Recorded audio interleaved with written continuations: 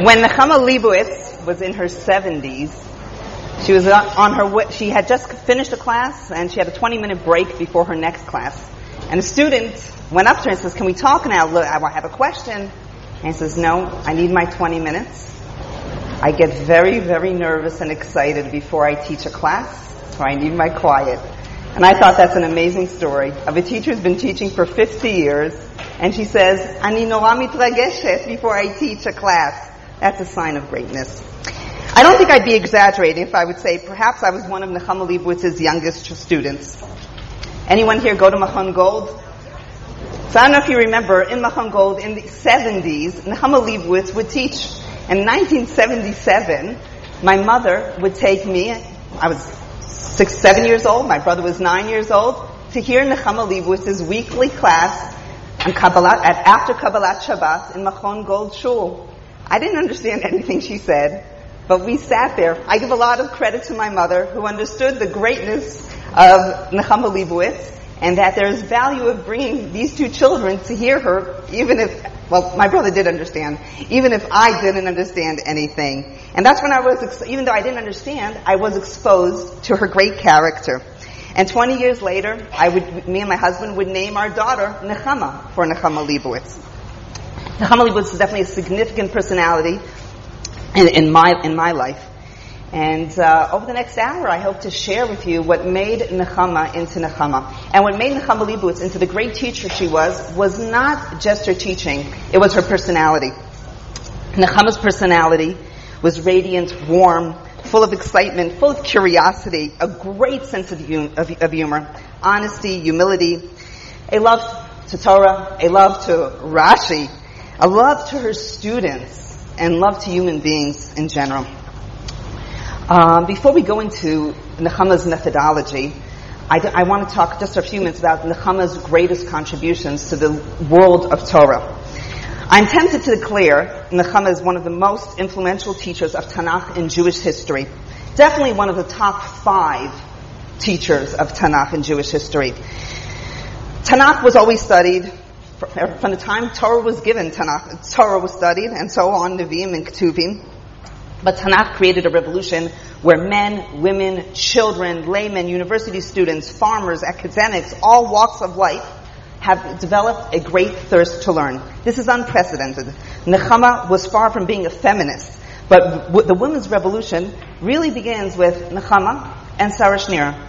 Nechama's revolution and contribution begins from her famous Gilyonot that some of you might be familiar with, but just for the sake of those who are not familiar with her Gilyonot, Nechama would send out source sheets. I want to read 1 minute in Hebrew, and then I'll paraphrase in English how these question sheets, weekly Parsha question sheets that she would send out, how they begun. Eich hitchil ha'inyan. And she says this at the celebration of 10 years of Gilyonot, 10 years of Gilyonot, when she celebrates 520 Gilyonot that were sent out. I'll tell you, she wrote eventually close to 2,000 Gilyonot. איך התחיל העניין? התקיים בירושלים לפני 4 שנים סמינר לבחורות, חברות קיבוצים שישבו כאן ולמדו תורה, וכשעמדו לחזור למקומותיהם, ללול, לרפת, למטבח, למחסן, ואחר שטעמו טעם תורה, הצטערו שמא לא תוכלנה להמשיך בלימודן, בלי מורה. הלומד בלי מורה, הרי הוא לעתים קרובות אינו יודע שאינו יודע.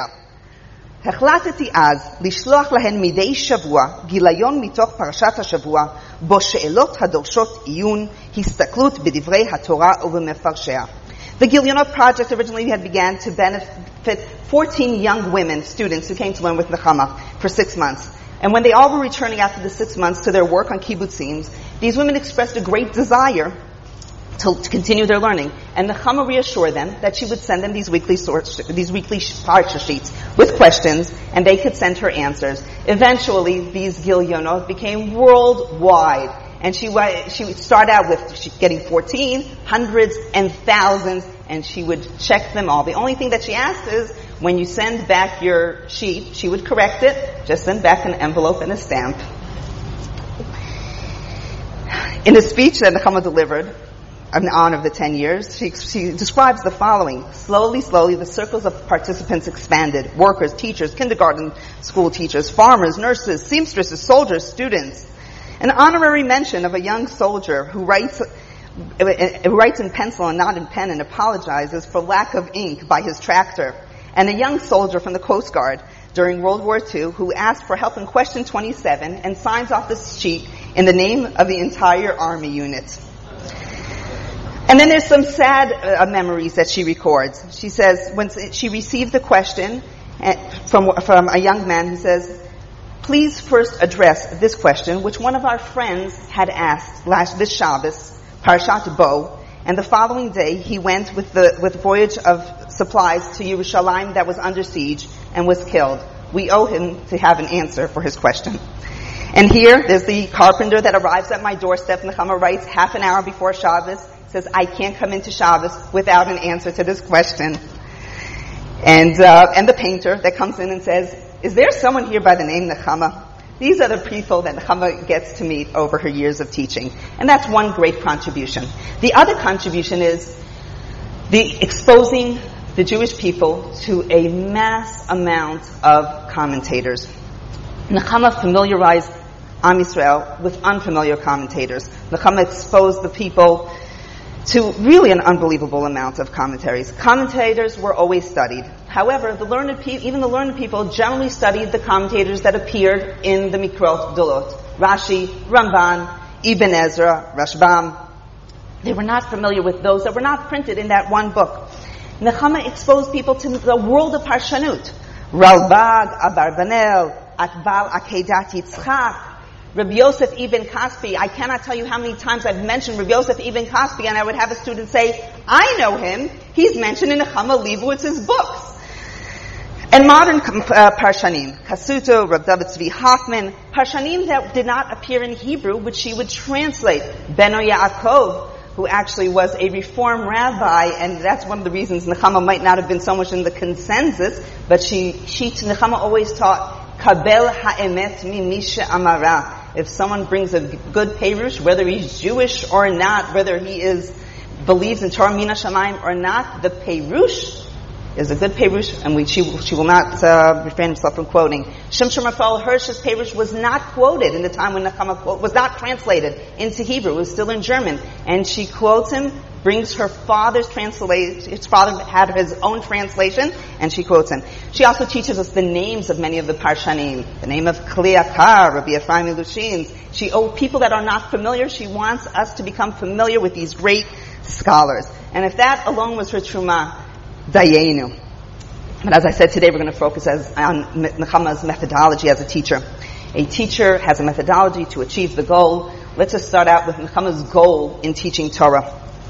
I'll read in Hebrew and then paraphrase in English. Matratenu hi laharbot ahavat Torah, sheyihiyu divrei haTorah yikarim v'chavivim al halomed, sheyir'eh et ha'or hagadol hanogeh miparshanenu umazriach et hapsukim.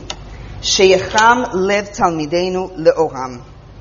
The goal of Torah is to increase, the goal of learning is to increase the love of Torah, so that the words of the Torah will be cherished by the learner, in order that he sees the great light shining from our commentaries and glowing from the verses, warming the hearts of our students in their light. This was Nechama's goal, to warm the students' hearts in the light of Torah. And now we will see how her methodology achieved this goal. Number one of her methodology, rule number one is no pain, no gain. Ein ahava lelo etgar. In order to love a subject, one has to work. Love to any subject cannot be achieved without toil, without challenge. Nechama strongly believed that the love of Torah is developed by the intellectual challenge. A bored student will show very little interest in the subject. During Nechama's class, not a single student could remain passive. The mind was constantly working. Nechama would never open a class by saying, okay, today we'll study the story of the Akedah. I'll begin by reading the chapter. She would say instead, as I read the chapter of the Akedah, please note the different adjectives that Yitzchak is described. She would always give it an assignment, always make sure that the mind is constantly working. When she asked a question in class, she would have every student write down the answer in their sheet, so there shouldn't be a case that a student is not working. And then, does anybody remember her walking down, and everybody's really worried about her as she approaches, and she says, Tov, lo tov. Nechama always demanded an assignment Nechama always demanded an assignment that required thinking. One could not daydream for a single moment. Nechama did not lecture. Nechama took you on an intellectual roller coaster. Nechama resented the style of lecturing emphatically and believed that the student mind must constantly be engaged. And one more quote from Nechama. A boring class might leave the student with the mistaken impression that Tanakh is boring. Therefore, it is our obligation to direct all of our didactic skills and abilities and gather our methodological means to avoid passivity, lack of participation, and general slumber. Another point in her methodology was to teach preciseness. As part of the thinking process, she demanded of her students to be exact. Commentaries have, as we said, have always been studied, and from the time they've been written, Jews have studied Ramban, Ibn Ezra, and Rashi. But the common Jew did not really study Rashi. The way that this Rashi was studied was the taich. You just rambled it over. You knew what Rashi said, but not always. What did Rashi really mean? Saul Lieberman, when granted Nechama a prize in memory of his wife Yehudit, described Nechama as the one who created a scientific discipline of the study of Parshanut, commentaries. Shortly we'll demonstrate this discipline. It is the difference between a musician who's sitting in an orchestra and a layman. A layman just hears a nice piece of music. When a musician hears a symphony, he recognizes every single piece, every single key, every single instrument. It is a fine-tuned listening. And that's what Nechama taught her students, to fine-tune your listening, to train them to listen. In addition, Nechama loved argument. Nechama believed for the sake of argument. She believed that a good study required students to argue with them. And in this aspect, Nechama goes back to the way the Gemara is taught. Nechama really turned Tanakh and Parshanut to a study of a daf Gemara. So that was her style of teaching. The questions she raised always demanded deep textual analysis, discussion, argument, and proof. What we refer to as shakla vitarya. She had zero tolerance to questions like, what did Rashi say? And she would always cynically say, those of you who are students, I don't need to hear from you in your inarticulate Hebrew what Rashi said so eloquently. And her question would always be to fine-tune Rashi. What is the difference between what Rashi and Ramban are saying? Or what is the difference between Rashi's two Perushim?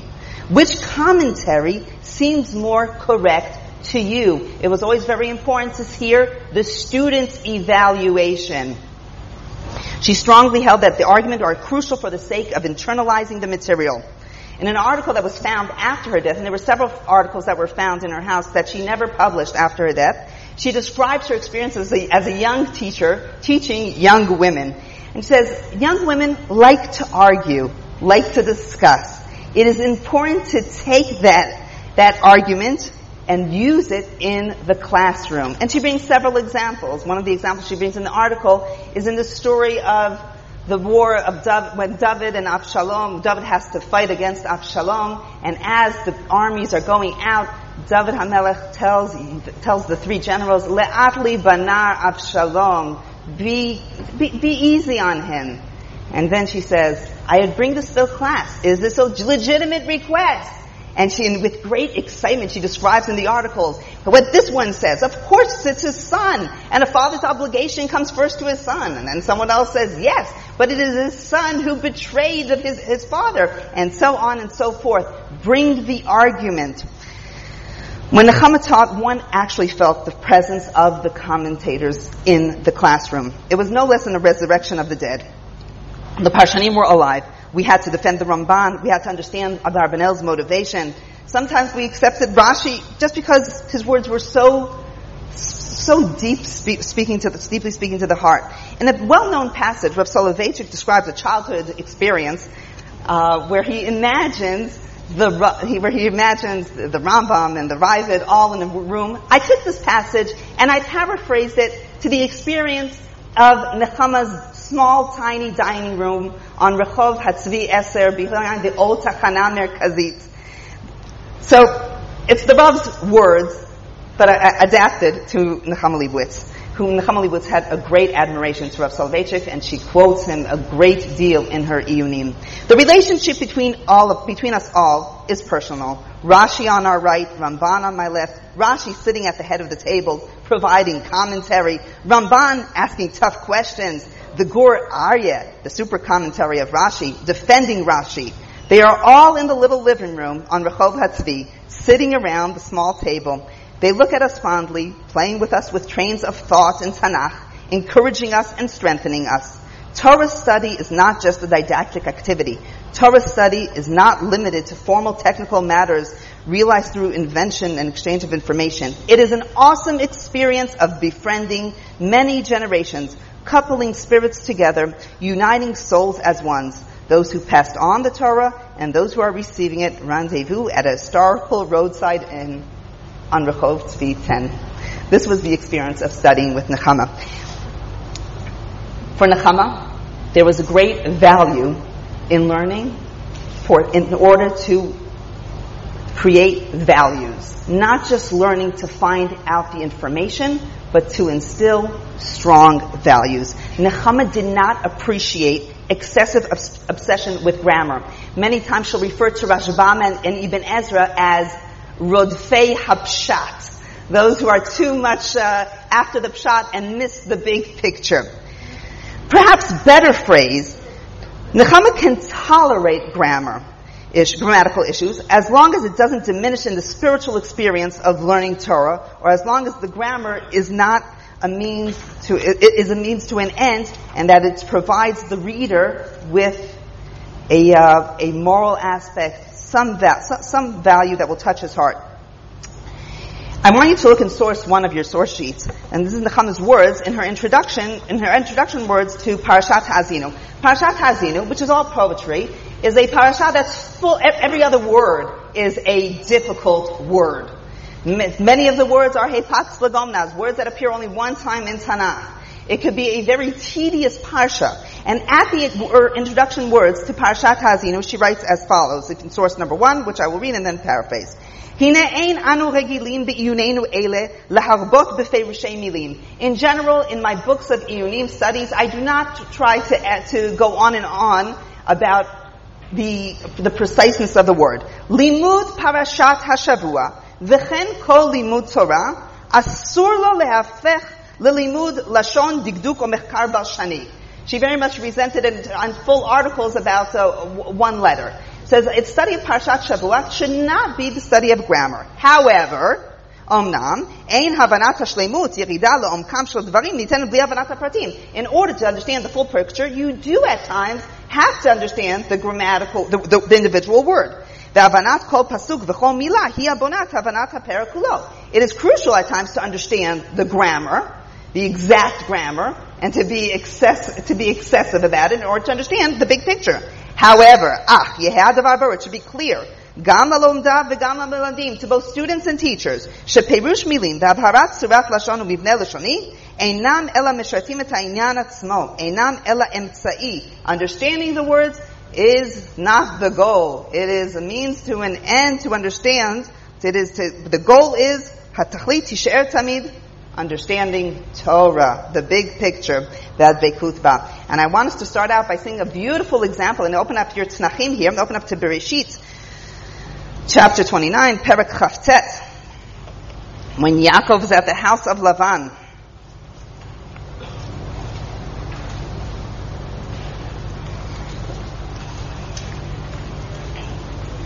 Perek Chavtet. I'll start reading from Pasuk Chavav, verse 26. After Yaakov accused Lavan, why did you deceive me? Lavan responds, Vayomer Lavan, Lo ya'aseh chen bimkomenu latet hatzira lifnei habchira. Where we come from, we do not switch the younger for the older. Maleh shavua zot, v'nitna lecha gam et zot ba'avoda asher ta'avod imadi. Maleh shavua zot. Fill these 7 years. Does anybody have an English translation? If anybody has an English translation, you'll use them. It will become very helpful. Nechama very much liked using translations. She would bring several German translations of the Tanakh. And the word we're going to be focusing on is the word Maleh Shavua Zot. Fill the next 7 years. V'nitna lecha gam et zot. What does the word V'nitna lecha gam et zot mean? What does this word mean? So let's look inside. In your source sheets, you have Parshanim. Days. That appears in the Parshanut. We won't be able to get into it. There's whether it's 7 days or 7 years. Rashi. Let's read Rashi on your source sheets. V'nitna l'shon rabim kemo nisrefa v'nivale avzot l'shon v'nitan. What does v'nitna mean? L'shon rabim. It's plural. Why is Rashi saying that? Because there's two ways of understanding the word v'nitna. V'nitna can mean in the third person, female third person. She will be given. That's v'nitna. Or it could mean the plural second person. We will give her. So Rashi says v'nitna here is the plural. It's not talking about her. Read Rashbam underneath. V'tinaten lecha gam et zot miyadi ba'avodah asher ta'avod imadi. V'tinaten lecha. She will be given. So v'nitna can either mean, and if I ask about your translations, I'm sure some have this and some have that. Either she will be given, or we will give. Then Ramban explains Rashi. Ramban. V'lo amar Rashi, lama yitpos hayachid l'shon rabim. Rashi doesn't explain if it is the plural, why is Lavan talking in the plural? And Ramban tries to explain Rashi. Ulai yachshov shu derech hanichbadim b'lashon hakodesh, what we would call the royal we. When Lavan says we will give, he really means I will give, but he speaks in the royal we.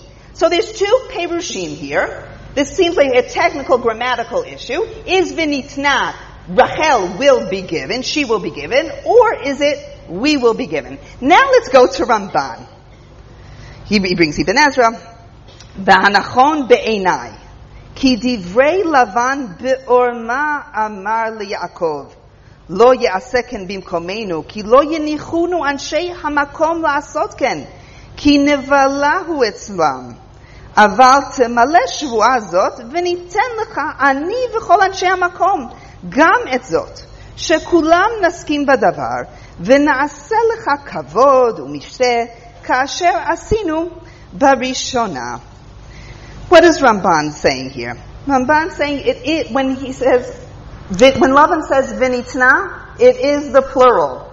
And it's not the plural, the royal we. It is Lavan saying me and the community. And what Lavan is saying, I can't, if it was me, I would give it to you. But it's not me. I have a whole community. And here's what Nechama writes on this. I'll read it out. You don't have it in your sheets, I'll read it out. Nechama points out that the Ramban is not simply explaining the word here. Ramban teaches us an important lesson. One of the characteristics and signs of a wicked man, he says, is the man that splits himself into two. The personal I, who does good and is acceptable and pleasant in the eyes of his friends, and the I, which is but a cog in the anonymous public machine, be it the state of which he is but a functionary and a servant, or the army. What blame can therefore be attached to him? He personally did not commit this offense. Ramban shows us that even in the complex society of Lavan and his town, the evil instinct prompted man to hide behind the shoulders of the community and shirk responsibility. Am I to blame? Was it me who failed to keep my promise? Of course, had it been me, I would have kept my promise. And Nechama concludes, we have seen from the Ramban how a decision in a small grammatical point can have such all-important moral implications. The grammatical question cannot be divorced from that of content and idea. They are all part and parcel of teaching Torah and require study. So there was always, the discussion always had to lead to something of value. Now this idea here of responsibility is something that comes up in almost every single parsha of Nechama. Man's responsibility, community responsibility, and a very nice example of this was in last week's parsha, Parashat Matot. Open up to Bamidbar, chapter 31, Perek Lamed Aleph, verse 16.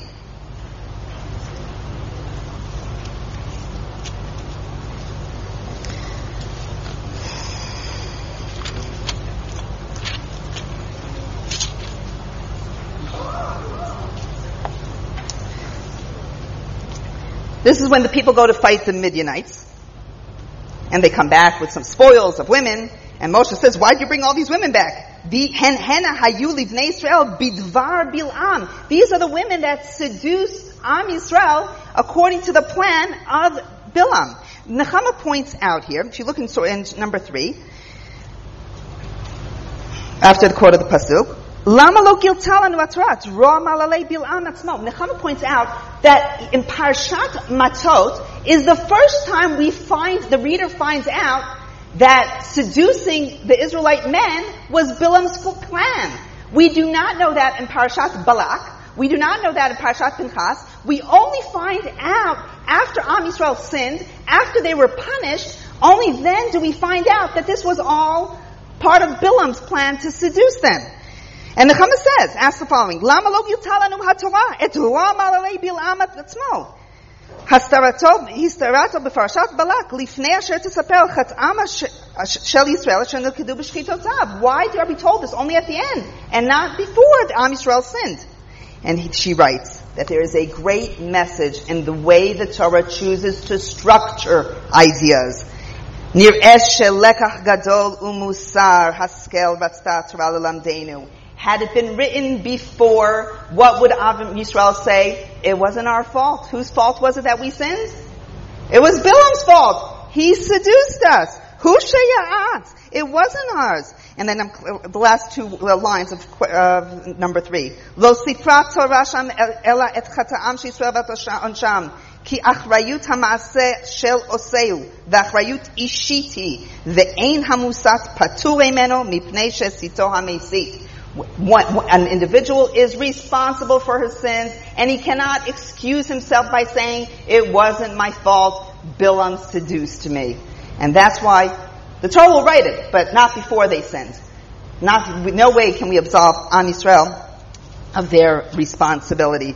And as I said, this is an idea that repeats itself over and over again. If any of you recall, Nechama Leibowitz teaching the story of the vineyard of Navot, when Achab comes home all depressed because Navot refuses to sell him his vineyard. He comes home and his wife Izebel says, why are you so depressed? And he says, well, Navot refuses to sell me. So what does Izebel say? Don't worry, I'll take care of it. And Nechama opens her large eyes and says, Vehu lo shoel eich? And Achab doesn't ask, what exactly do you plan on doing? And that's her way of saying Achab is equally responsible for whatever happened to Navot. Vehu lo shoel eich. Another a large part of Nechama's methodology is what we call the actualization of the material. The truth is, this actualization of the material is not in the consensus of whether Nechama was in favor or not. They are those that strongly hold that Nechama felt that the commentator was clear of any external historical motivations, and all the commentator had in front of him was the text. Whether or not Nechama held of that, the fact is, we will see today, Nechama clearly does an actualization of the material. She understands the material that she reads based on her experiences, and she understands many times commentaries based on the commentaries' experience. And we'll see, if any of you recall, when Nechama teaches Parashat Shemot, and she goes through the Ramban of how they go from how they outsmart Am Yisrael. They start with first of all, by demoralizing them and then making them into foreigners. And she's clearly talking about Germany 1938 and onwards. Nechama clearly did an extralization of the material. So we'll divide this into two. One is how she reads the commentaries and understands commentators based on their time. And then she herself, how she understands the text based on certain experiences that she is undergoing. So if you look in source number 4, a quote from Sefer Yechezkel. When Yechezkel tells the people who are in exile, "Ha'oleh al ruchachem hayo lo tihiyeh, asher atem omrim nihiyeh kagoyim kimishpachot ha'aratzot l'sharet etz va'aven." That which crosses your mind will not happen. You think that you will become like all nations and be idol worshippers? Chai ani, by my word. Nu'um Hashem. Im lo biyad chazaka u'vizra netuya. Against your will, you will remain part of Am Yisrael. U'vizra netuya u'v'chema shfucha emloch alechem v'otzet itchem min ha'amim v'kibatzti etchem min ha'aratzot asher nefotzetem bam. Biyad chazaka u'vizra netuya v'chema shfucha. Against your will, you will be part of Am Yisrael, whether or not you want. And then she quotes Abarbanel. This prophecy, Hanivua Azot, is a atzuma meod, is a great prophecy, which one, Abarbanel says, Ra'ui latet alei alev. Ki ruba kara otanu. We've seen, Abarbanel in 1942 says, these prophecies, we've seen these fulfilled. Jews say we will want to become like idol worshippers, and they cannot. V'ra'inu ba'avoneinu b'galut hamar v'animhar hazeh. Sha'anachnu betoch b'nei Adom. We see b'nei Adom is Christianity. We see we are living amongst the Christians, and we see the fulfillment of this nivu'ah. Shalonit Kana, this was not fulfilled in Bavel, Ella begalut Romi asher anachnu bo. Shebnei Yisrael mipnei tzarot hagzerot v'ashmadot. Bnei Yisrael, because of all of the decrees against them and the Inquisition, leave Judaism, and they think they can be like all other nations. And they think that God will they'll just leave God's hashgacha, and they will succeed as if they become another nations. And against all these Jews, the Navi says, you will remain Jews whether or not you want it. B'chema shfucha emloch alechem shechema hi mipnei she'avru al hadat. I'm going to the next page. I'm just going to the last 4 lines that are in bold. These words. Nechama writes, the bold words are in Nechama's words. Eile hadvarim ketavam Abarbanel bitkuvat ha'Inquisitia were written by the Abarbanel during the Inquisition, in the time when the Marranos were persecuted. Bizman shehuchach shabrit shenichrat al neklat lo al neklat ufar, when it's clear that the covenant between Am Yisrael and God remains eternally, and any attempt to try to leave Am Yisrael will not help. This is how Abarbanel read the Psukim and the Nevi'im, as though they were all talking to him, to his generation, to actions that are happening within the Jews of Spain. Ha'im lo nilmad likro divrei haTorah kemedabrim eleinu ve'el doreinu, writes Nechama right after the Holocaust. Is this not? So Nechama clearly understood both Parshanim, they're talking from their experience, and her own experience. In she quotes Moreh Nevuchim in the source sheet that she sends out on Parshat B'Shalach.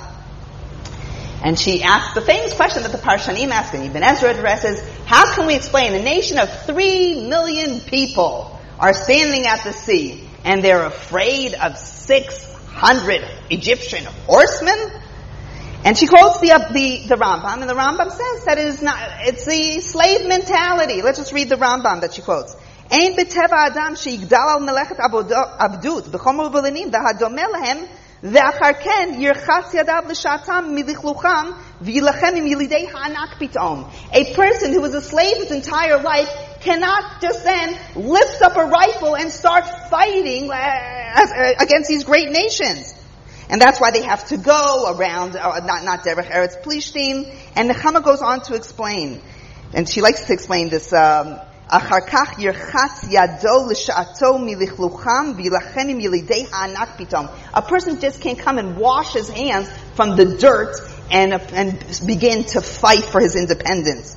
Habalav, and then she writes, this comes to express, it's the fact that is well known to our generation. She'ein avdut v'tchunot eved musarot u'mesulakot bin rega. Jews that came out of the concentration camps cannot just come and fight. It is not always easy. L'chotz yadav. She'ein haneshek shelatzmo po'el u'peulato.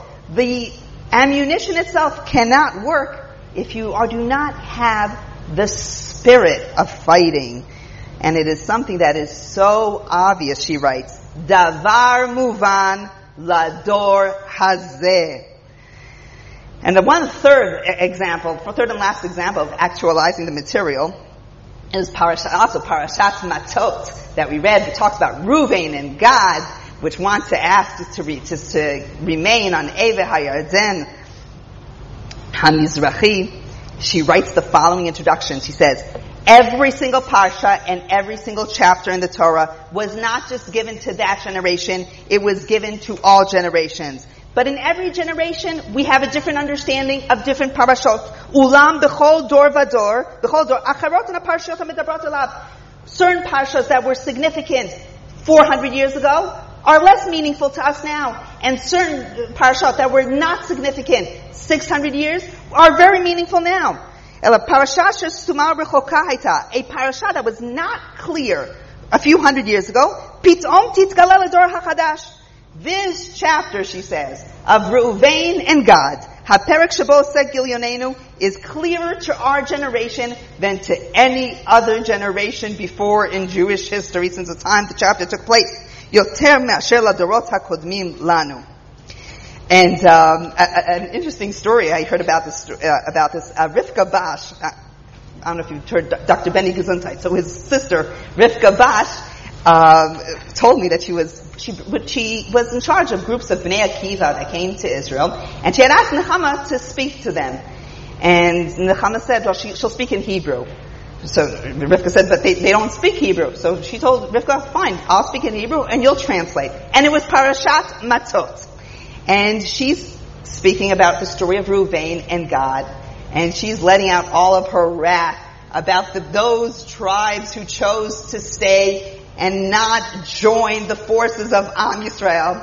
And Rivka needs to translate to these women who came to visit Israel, and Nechama is using harsh words.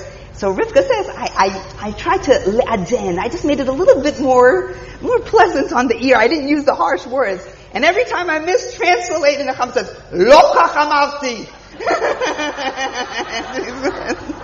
So it says, and this is, Hachechem yitz'u lamilchama v'atem tishvu kan.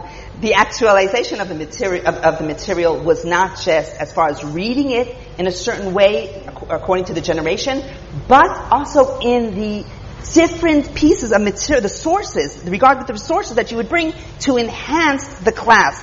In addition to the hundreds, and literally hundreds of commentators that she quoted, Nechama would bring a large variety of modern sources that would shed light on the unit that was studied. For example, when she teaches the story of Joseph and his brothers, she tells the teacher and the student, it would be wise to open up to the book of Thomas Mann, this 1,000-page novel, and read these 50 pages to help to understand. When she reads the pasuk that when the brothers are in Egypt and say, we are guilty for not listening our brother cry.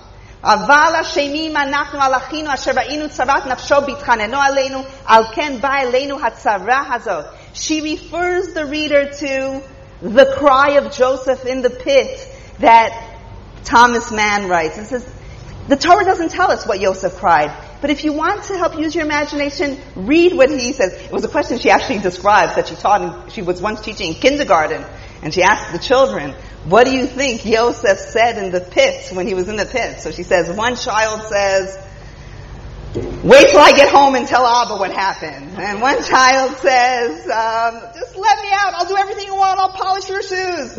And one child says, Litraot b'Mitzrayim. So she'll quote a poem of Bialik, and she'll refer to Vera Dostoevsky. And these are things that really, really enhance the classroom, enhance the studies here. I want you to look at source number 7. Here, regarding the prohibition to withhold wages. Lo ta'ashok et re'echa velo tigzol lo talin peulat sachir itcha ad boker. You should not withhold your wages of the person who worked for you until morning. And the pasuk repeats itself in Sefer Devarim. Lo ta'ashok sachir ani ve'evyon me'achecha o migerecha asher ba'atzecha b'sharecha biyomo titen scharo velo tavo alav hashemesh ki anihu ve'elav hu noseh nafsho. So these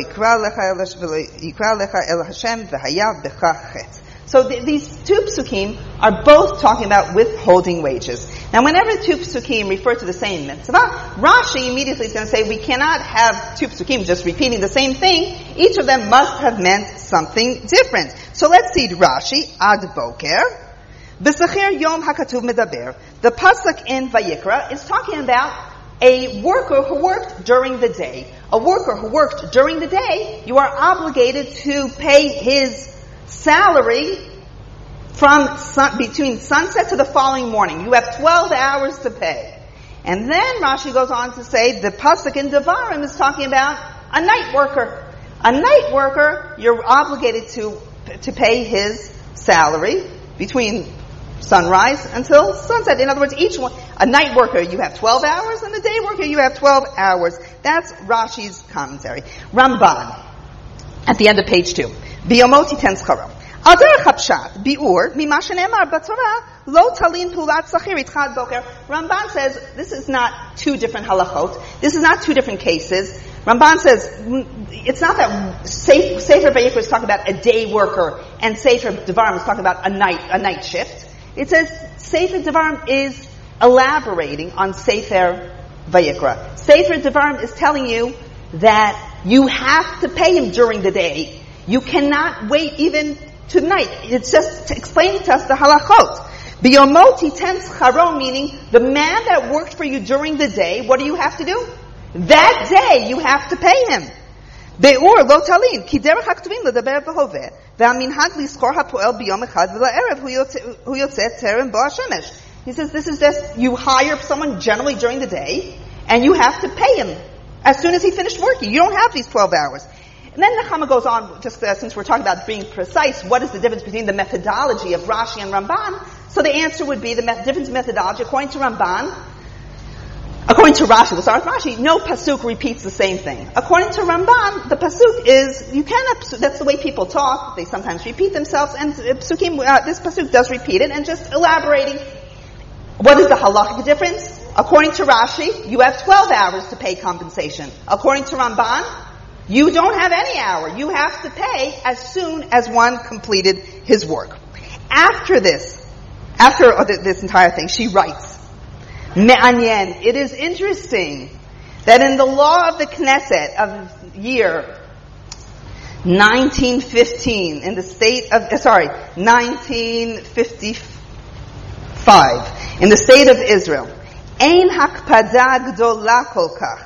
It is interesting to note, it's on page 3 towards the beginning, V'zel lashon hachok, and she quotes the law of the Knesset, Seif Shtaim, Scharo shel sechir yom, Yishtalem al yedei ma'avido. A salary should be paid by the employer no less than 6 o'clock of Thursday of the week that he worked in.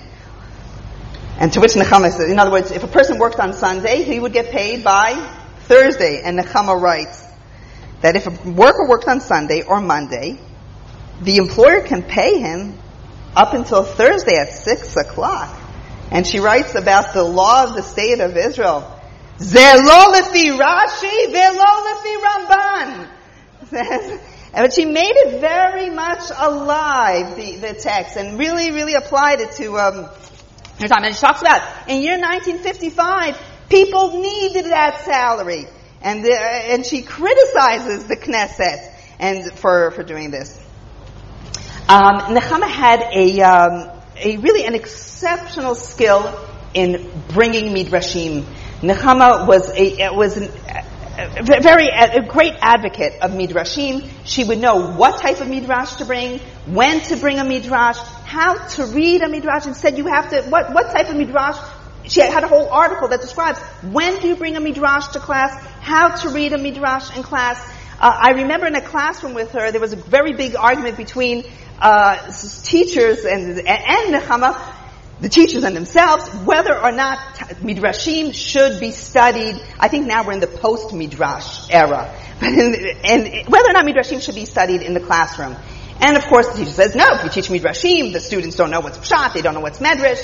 And Nechama says, let me tell you a story, a taxi driver story, of course, of Nechama. She says, I was taking a taxi one day, and the taxi driver says, Ma'atosa.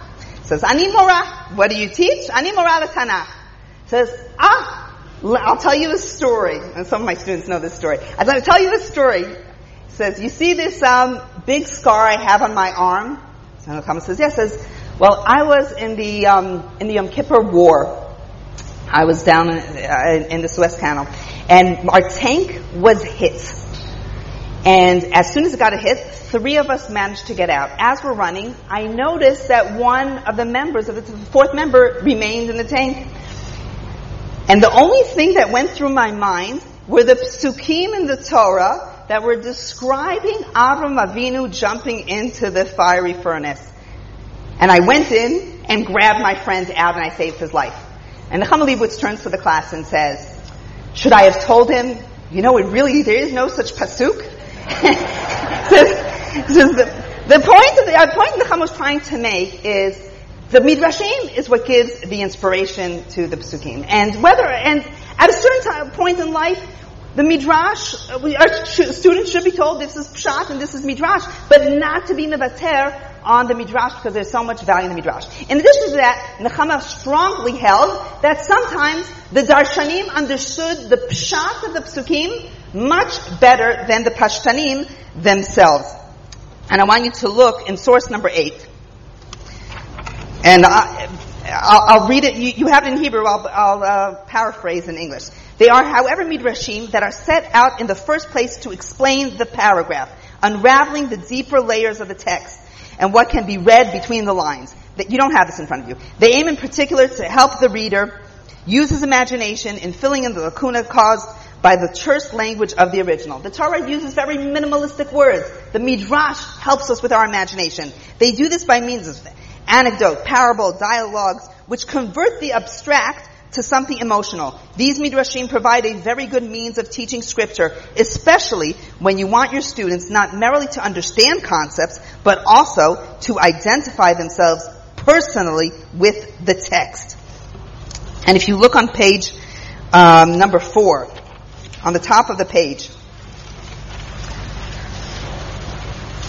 Nechama writes, Nitkavanti laharot et chashivutam shel rabotenu mefarshei haTorah legilui hamaor shebedivrei haTorah kefi pshutam. This is what we're going to be doing in our next example. She says, I set out to show that Chazal in the Medrash are the ones that really understood the true light of the Pshat. Gam shel otam mefarshim asher hakahal af hakahal shelanu b'mashma noheg lachshov shem rechokim mipshuto shel mikra. Even those Perushim that our community say, that's just the Medrash. Ve'inam ela darshanim b'mala. Sometimes they really nailed it, the darshanim. Mipihem yocholim anu lilmod. From Chazal we can learn how to read, and in-depth reading leads bonen to examine and understand every segment of a pasuk, every word of Divrei Elohim Chaim. And now let's read in depth one of the examples where she demonstrates this idea. Open up to source number 10, and also open up to Bamidbar, chapter 11, Perek Yud Aleph, verse 5, pasuk A.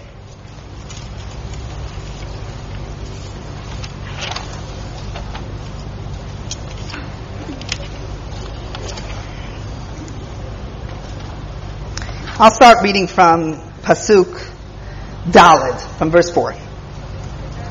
Perek Yud Aleph, pasuk Daled.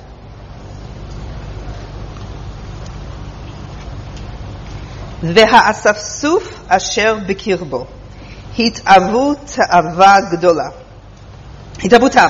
וישובו ויבכו גם בני ישראל ויאמרו מי יאכילנו בשר. Very timely pasuk. That's what my kids say all week long in 9 days. זכרנו את הדגה אשר נאכל במצרים חינם את הקישואים, ואת האבטיחים, ואת החציר, ואת הבצלים, ואת השומים. Kishuim, Rashi explains that, he writes there, cucumbers. Chatzir is not hay, the modern chatzir. Chatzir is probably leek that's used. And all the commentators ask the same question. What are they talking about? Free food? They didn't even get free straw. Let's read on number 10, the Midrash. Zacharnu et hadaga asher nochal b'Mitzrayim. וכי יש בעניין שהיו המצרים נותנים להם דגים בחינם? והלא כבר נאמר, ועצל לכו עבדו ותבן לא יינתן לכם. אם תבן לא היו נותנים להם בחינם, דגים היו נותנים להם בחינם? So they're not giving them straw, but they're giving them fish. And then the Medrash Rashi quotes, Umani omer chinam, chinam min hamitzvot. What do I mean chinam? They had no obligation. Is that pshat or drash? So before we try to understand if that's pshat or drash, let's go through the different parshanim and see what the different parshanim have to say about this chinam. Ibn Ezra, what is chinam? Chinam doesn't really mean free. Bizol ki'iluhu chinam.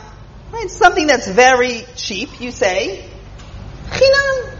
It's practically free, right? You would say practically free. It's not that they were giving them free fish, but fish were cheap in Egypt.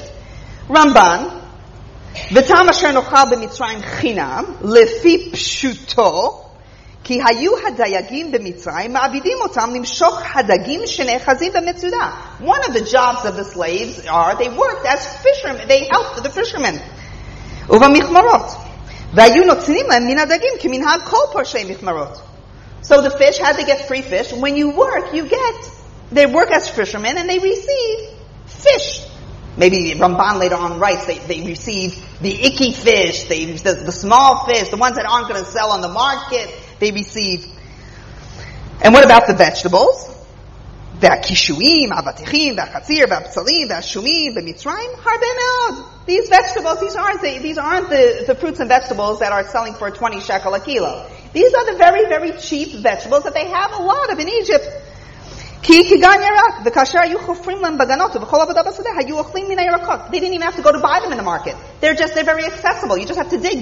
Many of them are root vegetables. So chinam, he says, literally, they did get it free. It means free because they were accessible. Abarbanel, היה זה לפי שנער נילוס יוצא ומתפשט, וכל אחד מהמצרים היה חופר גומה שהיה מתמלא מהיאור, וכשהנער שב למקומו, היו נשארים הדגים בחפירות מהם. He tells us a little bit about the way of life in Egypt, that when the Nile would overflow, people customarily near their homes would make these little ditches, and the water with the fish would go into the ditches, and then the water would go back, and the heavier fish would weigh down. So everyone had fish.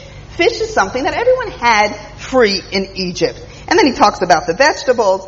He says the watermelons, the psalim, he wasn't a nutritionist, Abarbanel. These are the unhealthy vegetables. Lo hayu machalim meshubachim. And he says that the real healthy vegetables, that they didn't get. What are they saying? They got garlic. As I said, Abarbanel's time. Shadal. Shmuel David Lutzato, another commentator that Nechama Leibowitz appreciated very much, says, the 19th century Italian commentator, chinam, mamash. Unlike Ibn Ezra that says chinam is very cheap, he says mamash. Ki hamitzrim hayu mefarnesim et Yisrael kadei sheyichlu la'avod avodatam. When you have slaves, you don't let your slaves die of hunger because then you won't have a slave. So of course they gave them to feed them. Vayu machilim otam. Dvarim hametzuim sham b'dzol me'od. And what do they give them to eat? They give them cheap things to eat. Dagim, kishriim, v'chen matzinu. Herodotus quotes that on one pyramid in Egypt, the king said, gives a list of all the expenses of food he had to provide the slaves. 1,600 kikarim, shumim, psalim, lefarnasat ha'poalim, gam katav harodotus, kamitzrim lo hayu ochlim dagim. Also, it's possible the Egyptians weren't fish eaters, and maybe that's why they would just give it to them, the fish that they don't eat. So these are all the common, what we would call pashtanim. And then the Nechama Leibowitz brings back to the Chazal that Rashi quoted, which seems to us at first glance, chinam min hamitzvot. We all understood every single Pashtan that we read explained chinam as to do with literally free or very cheap, something connected to the value of the fish. The Medrash, chinam min hamitzvot, Nechama quotes. Ulam nir elanu, it seems to us that Chazal really understood the depth of these psukim. Chazal he'emiku lirot lilibam shel hamitlonenim. Ha'im be'emet rak b'shel dagim v'kishuim hekimu Yisrael kol hatza'aka hazot? All this crying and kvetching, wanting to go back to Egypt, is that because you didn't have your sardines? Is that because you didn't have a cucumber? Ha'im b'zehu, is that the cause of this great uproar? Ha'ein l'chapes ma'achorei divrehem ha'oskim b'dagim u'v'kishuim u'b'vetzalim ma'avayim kmusim acherim gdolim me'eleh? Should we not see what's really behind these cries? Yadua, it is well known that a community, shetzibur, can accept upon himself poverty, suffering, with great eagerness if they have a goal, that they identify with the goal. If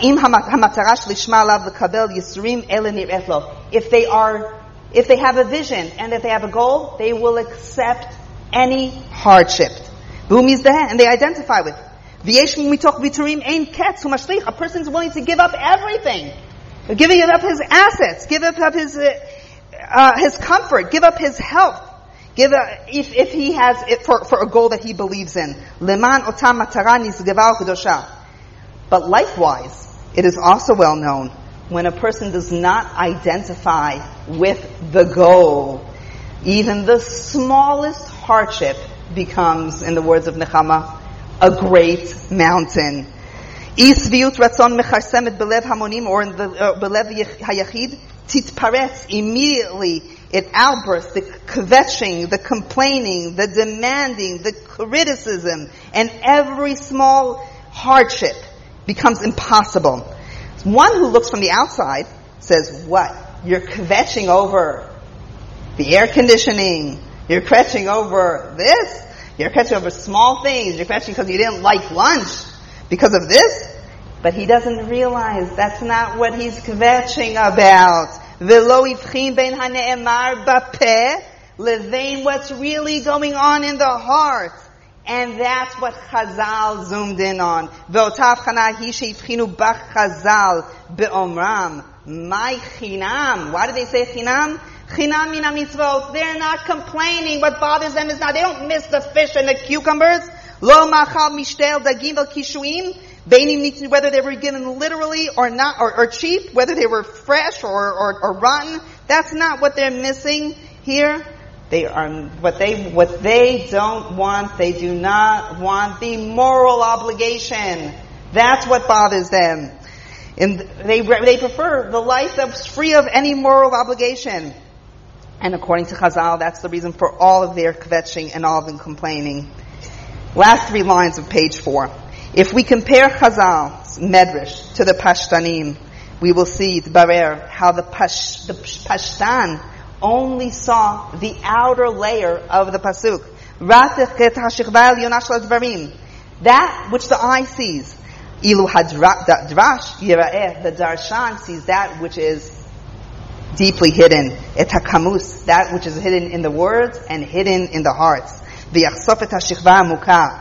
Hapshat Yira'el la'einayim v'hadrash Yira'el la'levav. The Pashtan only sees that which is external. The Drash has X-ray vision and sees into the heart. An interesting, this is not connected to the methodology of Nechama. Just an interesting point that's worthwhile to mention. There's an argument among the scholars whether or not Nechama is considered a commentator or just one who collected commentaries and made her comments. Professor Simon, in an article that he had written about Nechama, he said what a great loss it was to Am Yisrael that Nechama never wrote a commentary. The truth is, Nechama was a commentator. She had many of her own chidushim. I think we've already seen here many of her own chidushim. But I want to share with you an article that was not printed of Nechama Leibowitz, which she loved very much. This article on this topic, and the title of the article was Vayomer Vayomer. That was the topic. Now, generally in Tanakh, how do we know when speakers switch? By the word Vayomer. How do we know when? If Yosef starts and then the brothers, Vayomer, and then it says another Vayomer, and then Vayomer. So we know to go back and forth between the speakers. Nechama points out a phenomena. Says sometimes it is the same speaker speaking, and it's still, even though he's speaking, it says Vayomer twice. Let's give a few examples for this. In Bereshit, Perek Tetvav,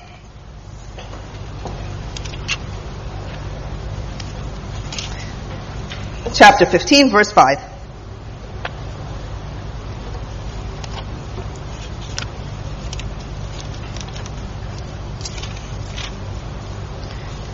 Okay. When God is about to promise Abram, his promise of the descendants. Vayotzer tzorachutza. Now listen to the Vayomer, Vayomer. Vayomer. Who's speaking? God. Haber na hashamayim u'sfor ha'kochavim v'im tuchal lispor otam. Vayomer lo. Kol yezaracha. Who said the second Vayomer? Also God. So why do we need this Vayomer, Vayomer? So Nechama here offers a suggestion, the Vayomer, Vayomer here. Says if the pasuk would have best been read with one Vayomer. Listen to this. Just with one Vayomer. We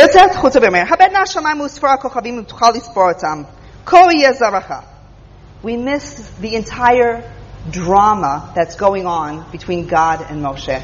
God tells God and Avram, look at the skies. And Avram looks, and he breathes it all in. And he looks, and he doesn't understand what's the meaning. And while he's looking at all the kochavim, God says, Ko yeh zaracha.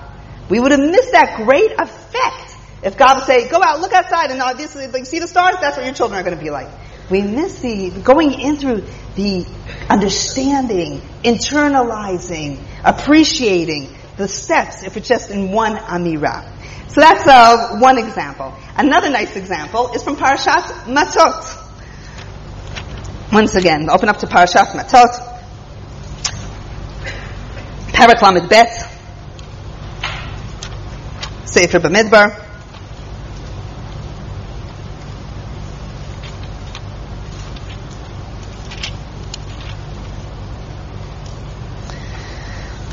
Pasuk Bet. I'll start from Pasuk Aleph. ומקנה רב היה לבני ראובן ולבני גד עצום מאוד. ויראו את ארץ יעזר ואת ארץ גלעד, והנה המקום מקום מקנה. Okay, they see בני ראובן ובני גד, they see all the this great land. ויבואו בני גד ובני ראובן. ויאמרו אל משה ואל אלעזר הכהן ואל נשיאי העדה לאמור. עטרות ודיבון ויעזר ונמרה וחשבון ואלעזר וסבם ונבו ובעון. הארץ אשר היכה אדוני לפני עדת ישראל, ארץ מקנה ולעבדיך מקנה. So this is God had conquered this for us. This is a land of this is a good land, and we have lots of there's a grazing land, and we have lots of flock. Vayomru im matzanu chen beinecha. But they're in the middle of their set. Why do we need that extra vayomru? It could have just continued. It could have just gone ulavadecha mikneh im matzanu chen beinecha. Without that second vayomru, what does that second vayomru add to us? And here, I'm going to read from Nechama's article. When the two tribes came with an impure conscience to ask of Moshe to obliviate them of their obligation to conquer the land, they knew deep inside this was not right. They knew Shabakasha eina tova ve'eina kshera v'yod'im hem al ikashruta. Therefore, they have to ask in such a way that maybe Moshe will offer on his own. Say, we have lots of flock, and this is a good grazing place. And they expect him to say, what do they expect him to say right now? Great, go ahead and take it. And that's why, but Moshe doesn't. It's just Moshe crinkles his eyebrows, and then he immediately say, okay, you know what? They see Moshe's not about to offer, and then they have to go and express exactly what they wanted. And Nechama says that that's the Vayomer. Vayomer is their first Vayomer. They're waiting for a response. They don't get the response, and they need to continue. And I see I need to end. And I just want to end with two quick quotes of Nechama Leibowitz.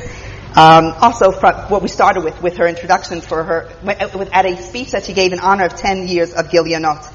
And I'll read it in Hebrew and quickly in English. V'lo yishakach, and I want to read this out in Kfar Etzion. V'lo yishakach zichram shel chavrei Kfar Etzion HaKadoshim, asher hayu min harishonim lishtatef balimud bishnat tafshin bet, umamshichim limudam kol hashanim, ad asher nifsak hakesher ben Kafram lYerushalayim uvaladem ha'oivim. She mentions the Jews of Kfar Etzion who between 1942 and 1948 were studying Gilyanot until it fell, and those who went into captivity from Chavrei Gush Etzion, asher halchu bashevi ever hayarden, uvikshu misham be'emtzeut hatzlav ha'adom habein le'umi lishloach lahem et ha'Gilyanot l'mekov shivyam. Those who were taken as hostages to Jordan requested the Red Cross to deliver to them the Gilyanot of Nechama Leibowitz, because what you want when you're in Shevi is something that warms up the heart.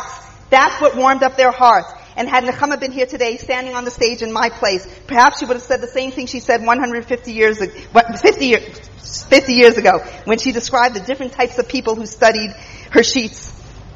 And her words, just as they were true then, were equally true now. I look with respect, and just imagine Nechama saying this, I look with respect and with admiration and great joy upon all these elderly youth, mothers, girls, teachers, clerks, workers, veterans, new immigrants, members of all communities, tens and thousands of people studying Torah for its own sake. Not for diplomas, not for exams, not for prizes, nor for credits, nor for training, nor for income tax cuts. Only for the joy of study Torah. Yehi Zichra Baruch.